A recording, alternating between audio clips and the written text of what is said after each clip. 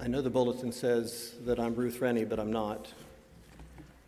Ruth wasn't feeling well this weekend, and so I'll be reading the text of Scripture just a bit later on. When I do it myself, I like to do it after the introduction. So I'll be taking that up in just a few minutes.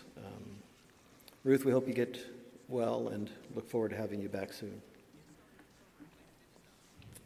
I'd like to pick up where we left off last Sunday,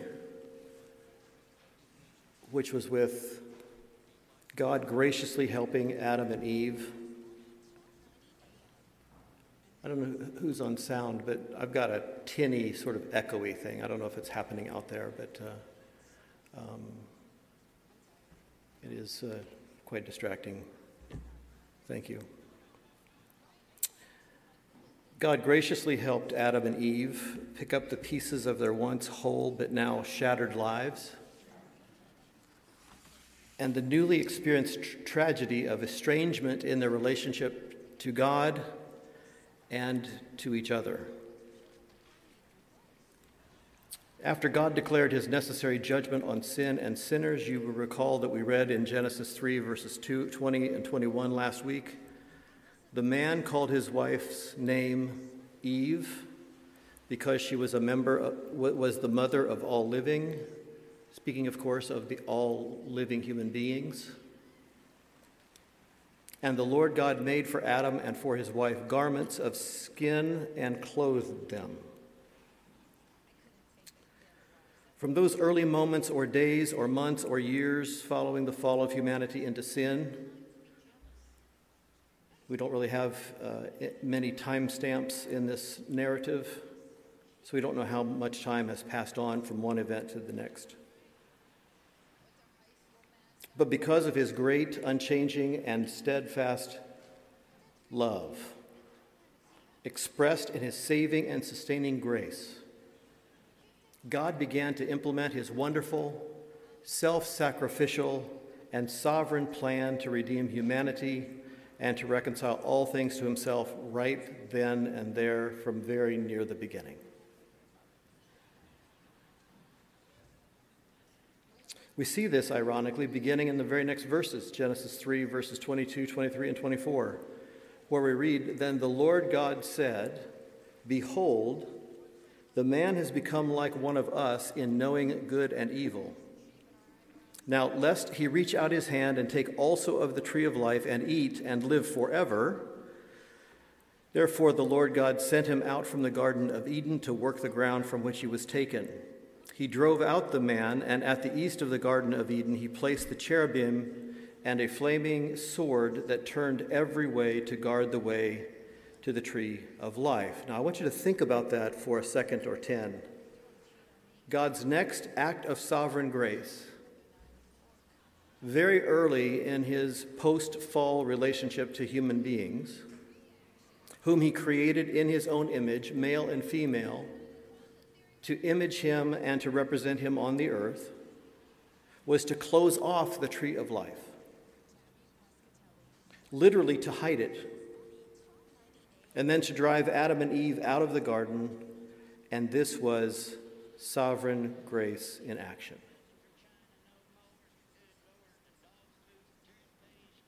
So a very early act of God's sovereign grace toward Adam and Eve and all their descendants was to deprive them of something wonderful. Don't miss that. Think about that for a moment and compare it with our approach to freedom in culture, society, and even church today. A very early act of God's sovereign grace toward Adam and Eve was to deprive them of something wonderful, namely the tree of life. Because of and by his sovereign grace, the Lord God closed off from Adam, Eve, and us also access to this tree of life, lest they and we be locked into an increasingly sinful, unchangeable, irredeemable state. Though he didn't close it off forever, and we'll see that at the end of our time together this morning. God's grace is truly amazing. If Adam and Eve or any of their descendants were to eat from the tree of life after falling into sin, they would have become immortally sinful, evil, and therefore irredeemable, even by God in Christ Jesus, who is altogether righteous, holy, just, and merciful. A couple of definitions might be helpful. Redeem, R-E-D-E-E-M, redeem means to compensate for the faults or bad aspects of something or someone, or to gain or regain possession in exchange for payment. Redeemable means able to be recovered or saved from faults or bad aspects. To be irredeemable, which Adam and Eve and all of their descendants would have been had they sinned and become immortal thereafter, is not able to be saved, improved, or corrected. This is also, by the way, why we never read in the Bible of fallen angels or the devil being saved or redeemed or redeemable. Nowhere does the Bible say that Jesus died for them. The rest of creation, the cosmos, yes, but not the devil and his fallen demon angel followers.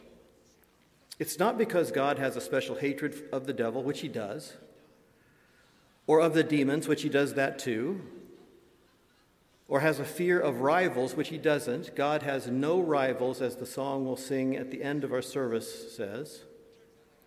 It's because they are both evil and immortal and therefore irredeemable. Now I've heard, and perhaps you have too, what I assume to be well-meaning preachers preach, some of them Baptists, bless their hearts, that if the devil and his minions saw the error of their ways, sincerely repented, and believed in Jesus, God would save even the devil and his demon followers. Now, I suppose this is meant to magnify God's grace and mercy, to make God even more gracious and merciful, but it's not true, and he doesn't need our help. There is nothing in the Bible like that, not even a hint. Jesus Christ did not die for the devil or the demons. They already believe in Jesus. They've known him since he created them at the beginning. They know God is good, righteous, and holy. They once stood in his gracious presence. And do you remember what the demons speaking through the Gadarene demoniacs said in Matthew 8? You'll remember their words, even if you don't remember the chapter and verse. What have you to do with us, O Son of God? Have you come here to torment us before the time? If you cast us out, send us away into that herd of pigs. There was what's been noted is a very similar event in Luke chapter 8, only it was just one desperate demon-possessed man this time who approached Jesus in a synagogue. And it reads, when he saw Jesus, he cried out and fell down before him and said with a loud voice, "What have you to do with me, Jesus, Son of the Most High? I beg you, do not torment me." Jesus then asked him, "What is your name?" And he said, "Legion," for many demons had entered him, and they begged him not to command them. Notice that. They begged him, Jesus, not to command them to depart into the abyss. No, the devil and the demons are irredeemable, and they know it, which is why they've become increasingly evil and desperate. Adam and Eve and all their descendants would have become and would also have remained increasingly, immortally, unchangeable, irredeemably evil. So God would have had to do a work of destruction, literally kill off the very humanity created in his own image to represent him on the earth and start over.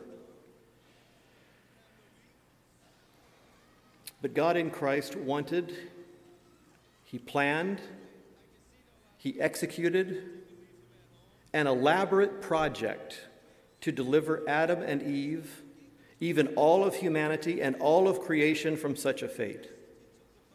And this is what the coming of Jesus as the Word made flesh was all about. This is what his exemplary life and authoritative teaching were all about. This is what the road to and the enduring of the cross and a third-day resurrection are all about.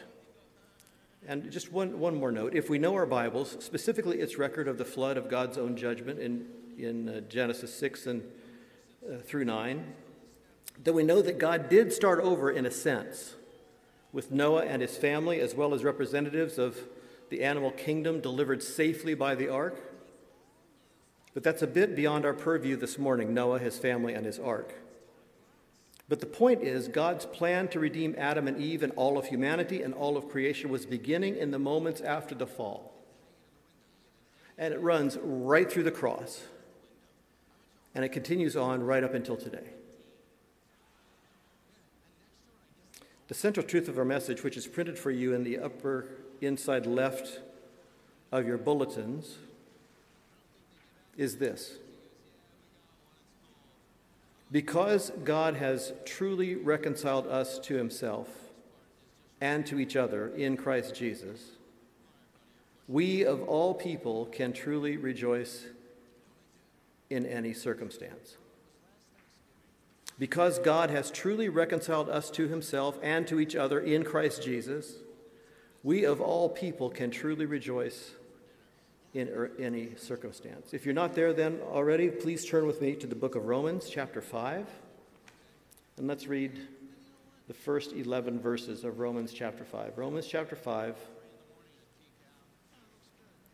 verses 1 through 11. As you're turning there, just let me just say to you that Tuesday, Abby and I have an appointment. It's a very important appointment, and it is an appointment with the immigration judge.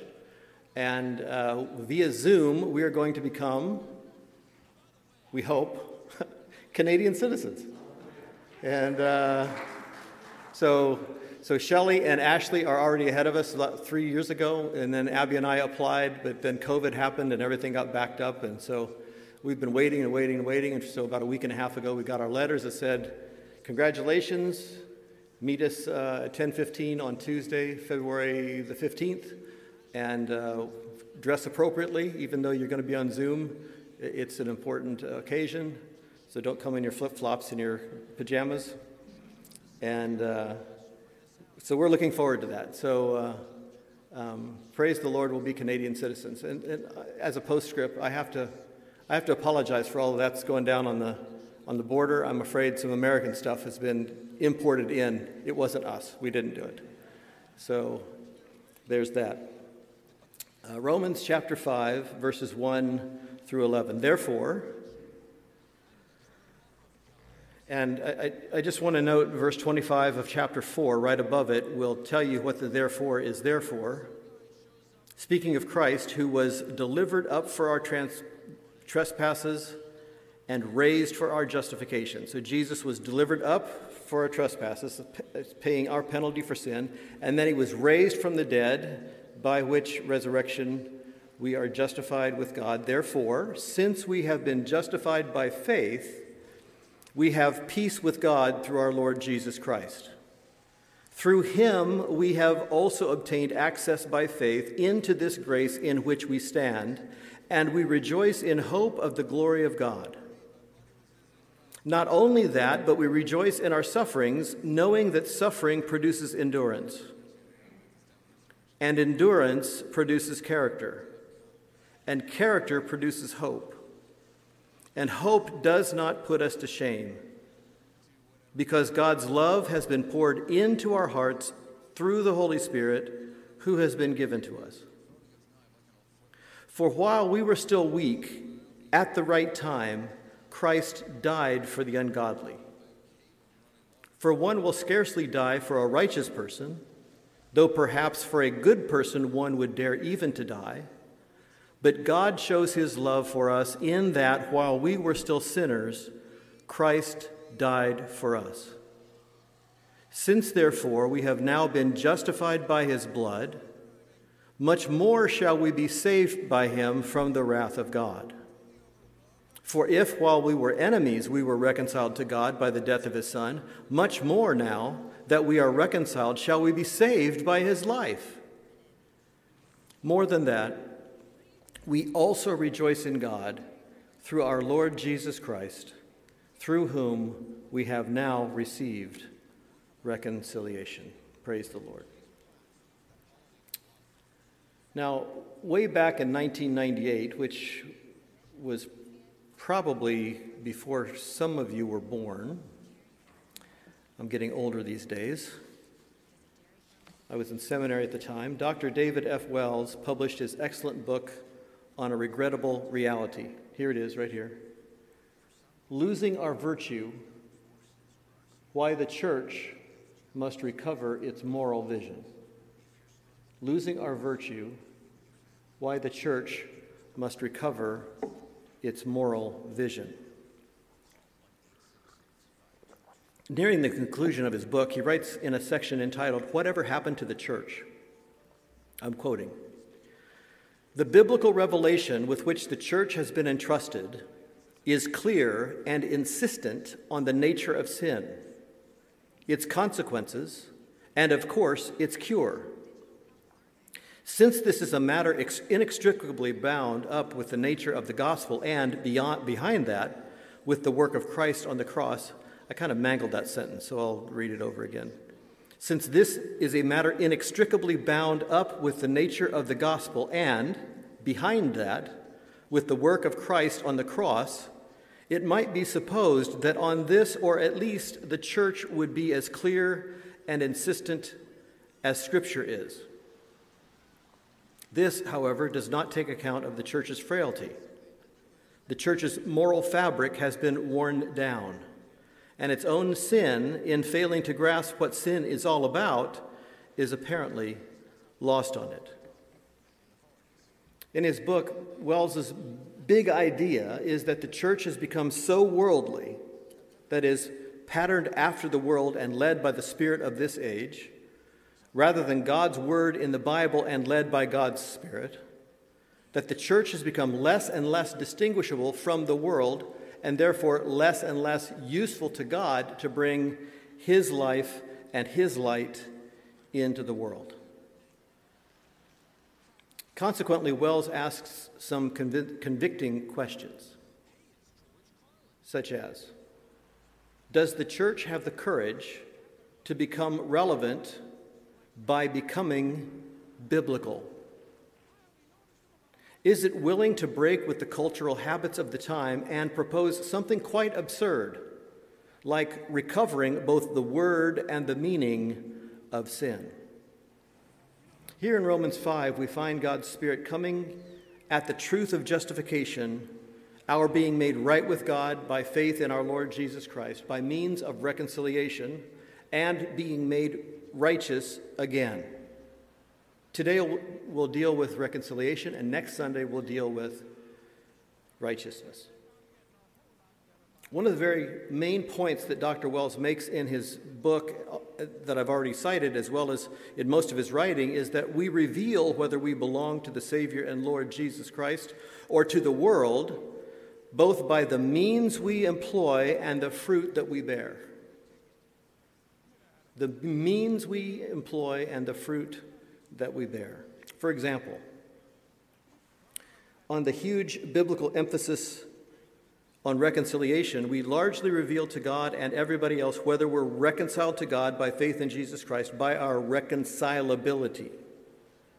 Are we reconcilable? If so, then we may belong to Jesus.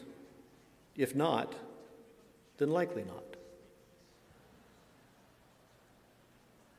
So as we move to our focal text in detail in Romans chapter 5, let's consider our first major point of truth. Here it is, number 1. The biblical definition and proof of reconciliation is peace. The biblical definition and proof of reconciliation is peace. Peace with God, and a derivative, that is, it comes from our peace with God, and a derivative but necessary and real peace with others, so far as it is up to us. I'll give it one more time. The biblical definition and proof of reconciliation is peace. Peace with God, and a derivative but necessary and real peace with others, so far as it is up to us. Now, I add that last part, so far as it is up to us, as a biblical reality check. Sometimes peace is not up to us. Sometimes reconciliation and the peace that would come with it are not attainable because not all parties are either reconcilable or want peace. Sometimes a situation can be irreconcilable because one or more of the parties is unwilling to reconcile. A parallel passage, Romans 12, 16 to 21, puts it this way: live in harmony with one another. Do not be haughty, but associate with the lowly. Never be wise in your own sight.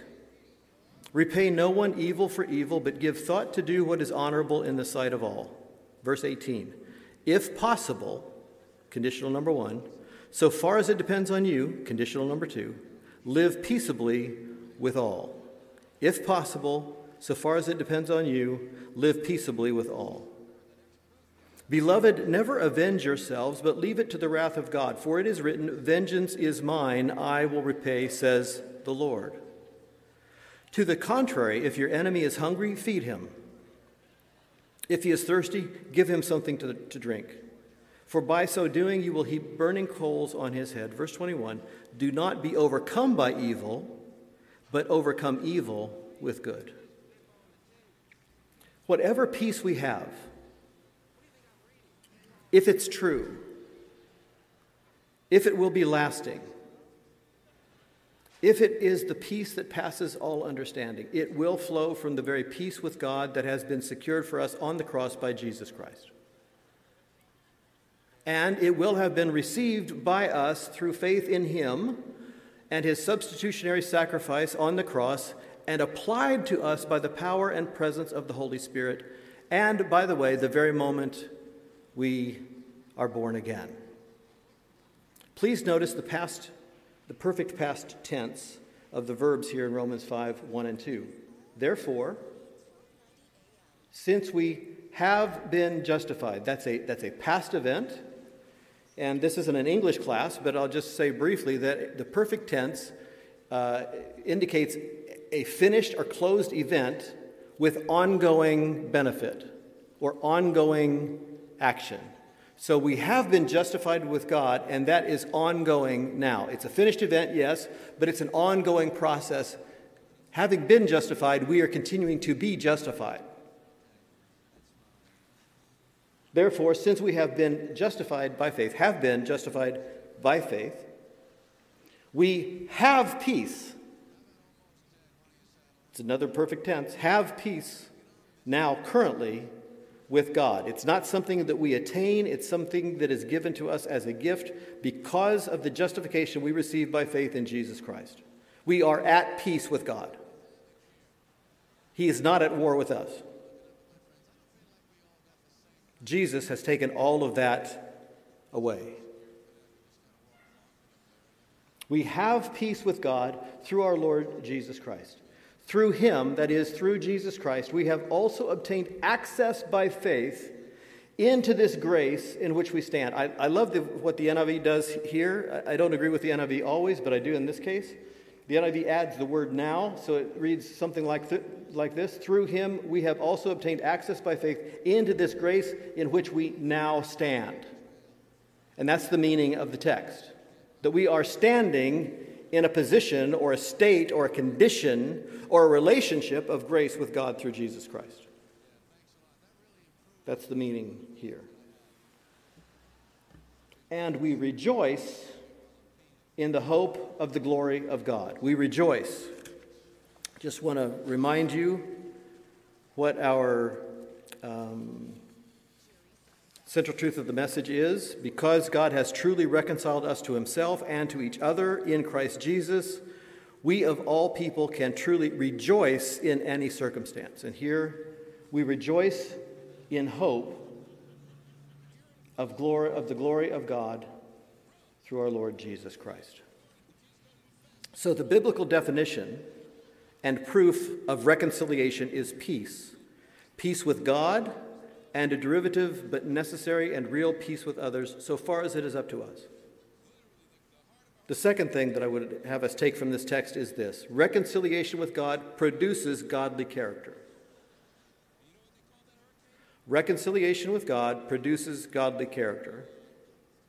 In his people, by the presence and power of the Holy Spirit, most evidently in true, godly, hopeful love, because God is love.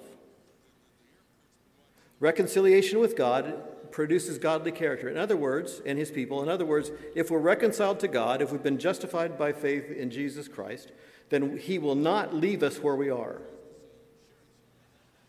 in our sin and our sinfulness, in our immaturity, in our laxity. Reconciliation with God produces godliness or godly character. And the main proof of that, the main indicator of that, the main component of that is godly love, because God is, in fact, himself love. Recently, we've seen one of the profound truths of Scripture is not merely that God loves us, which he does. It's profound. But God is love. This means that every aspect of the character of the one true and living God of the Bible is an expression of perfect, infinite, and never-ending love. We've seen and heard this from John's first letter, chapter 4, where we read from verse 8, "Anyone who does not love does not know God, because God is love.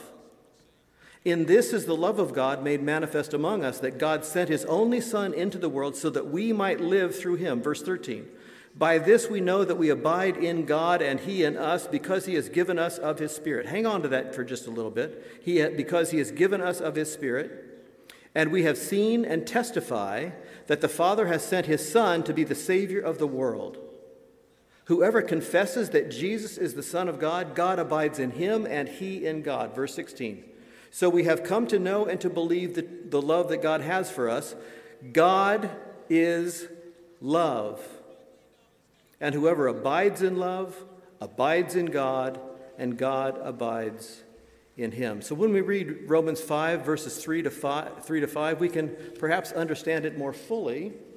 Verse 3, not only that, not only what? Well, not only that we've been justified by faith, not only that we have peace with God, not only that we've obtained access by faith into the grace in which we now stand, and not only do we rejoice in hope of the glory of God, but we rejoice in our sufferings. Now, wait a minute, that's quite a turn. Those were all happy things, and now we rejoice in our sufferings, knowing that suffering produces endurance, and endurance produces character, and character produces hope. So we see purpose in suffering, we see purpose in needing endurance, we see purpose in character that produces as an outcome or as a product hope. And verse 5, as you'll know, is one of my favorite verses in the whole Bible. "And hope does not put us to shame." The NIV says does not disappoint us.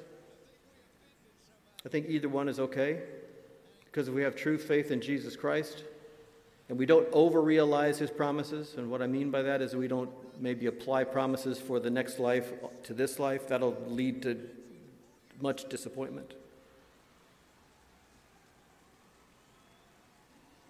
But hope does not put us to shame. It does not disappoint us, because God's love, who is God? God is love. Because God's love has been poured into our hearts through whom? Through the Holy Spirit, who has been given to us from God.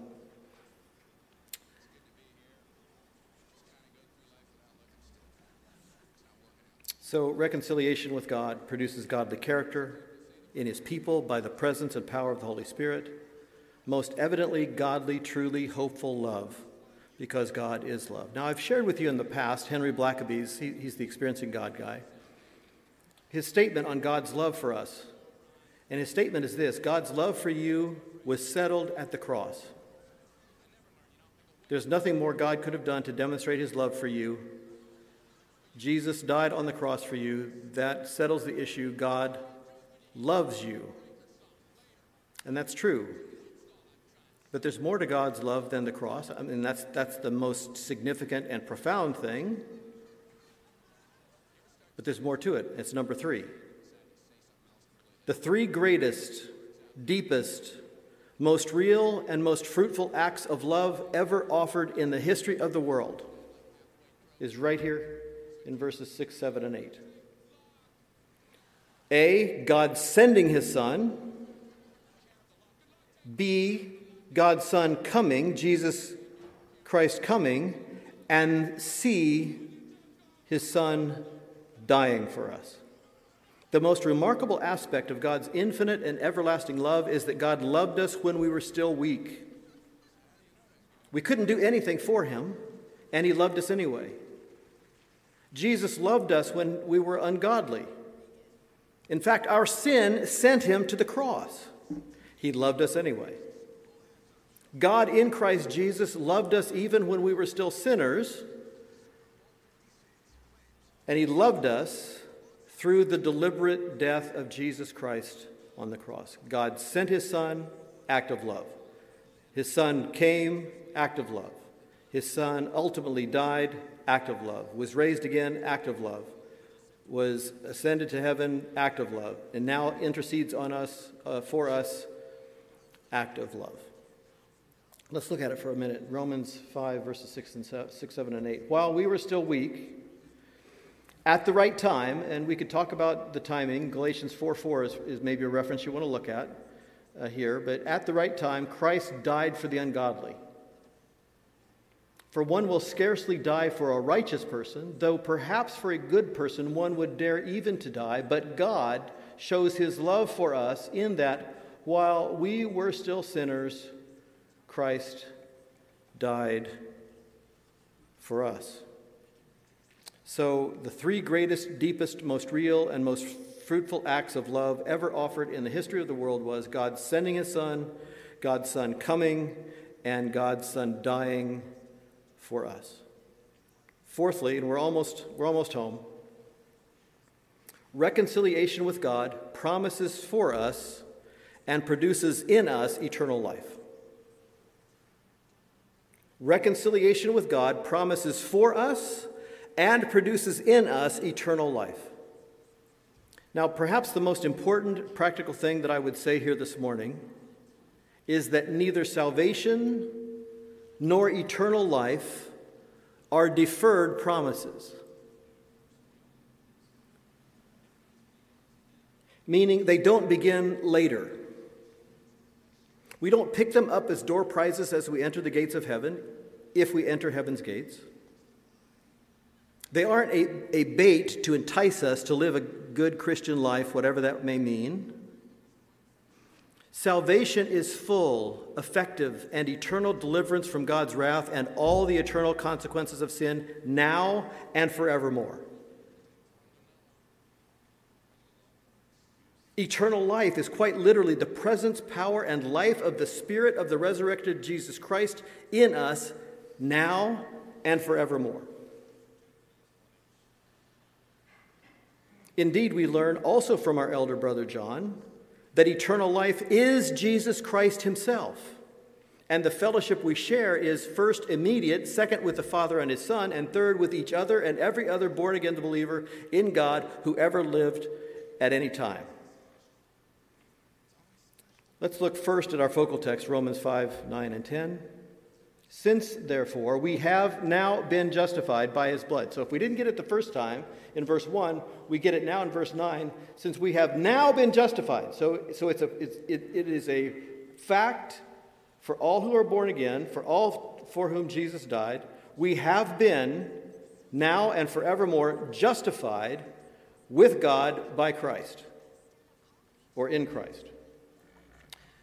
Therefore, since therefore we have now been justified by his blood, much more shall we be saved by him from the wrath of God.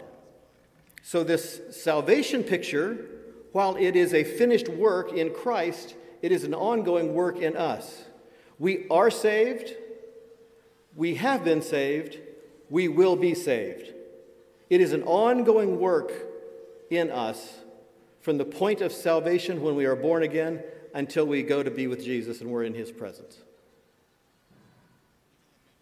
You see that in the text? Since therefore we have now been justified by his blood, much more shall we be saved by him from the wrath of God that is coming on all sin, but isn't here yet.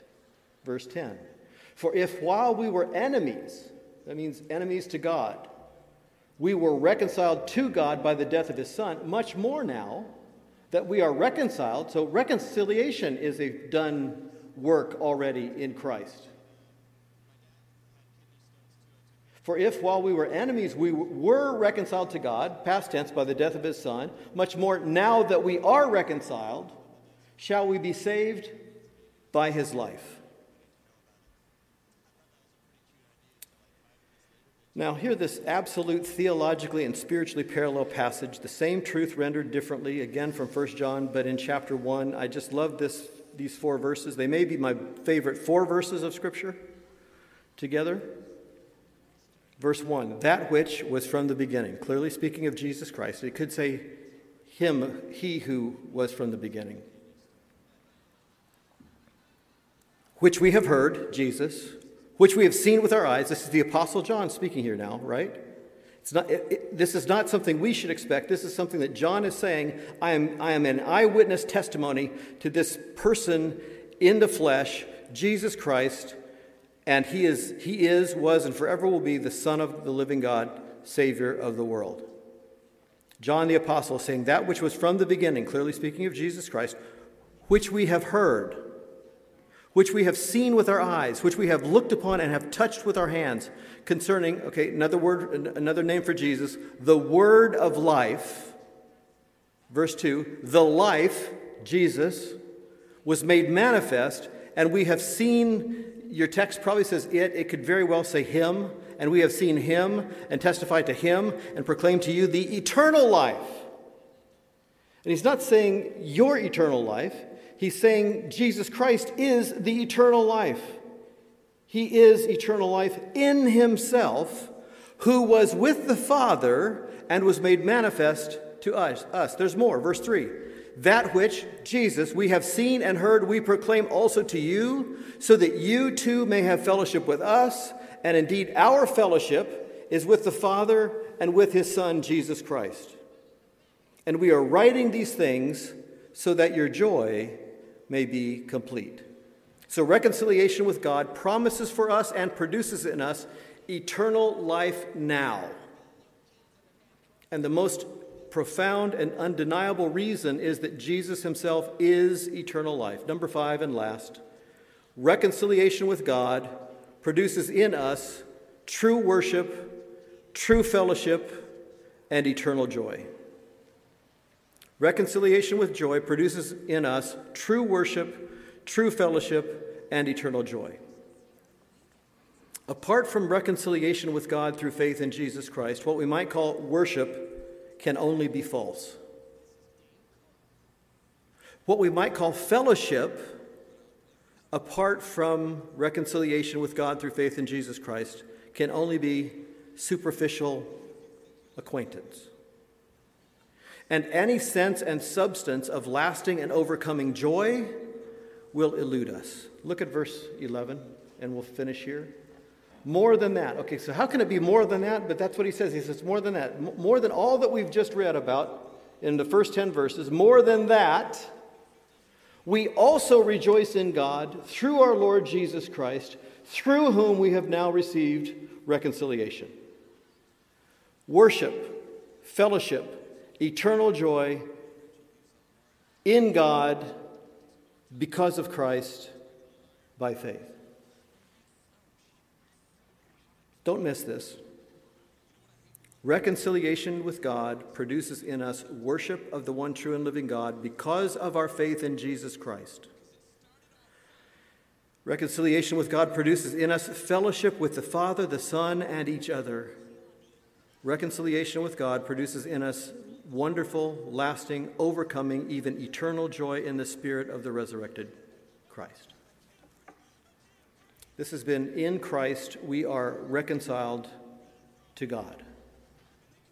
May we all aspire individually and as God's people to a renewed high view of God, a renewed high view of his word, and to a renewed high view of his creation, his whole creation, and our unique place in it. Amen.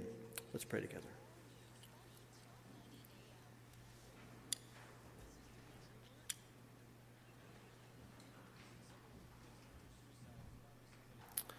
Lord, we once again thank you for your word and for your Spirit that gives us understanding and the ability to obey it. I pray, Lord, that you will continue the process of conforming us to your Son, that we would continue to be more and more like him until he comes. In Jesus' name, amen.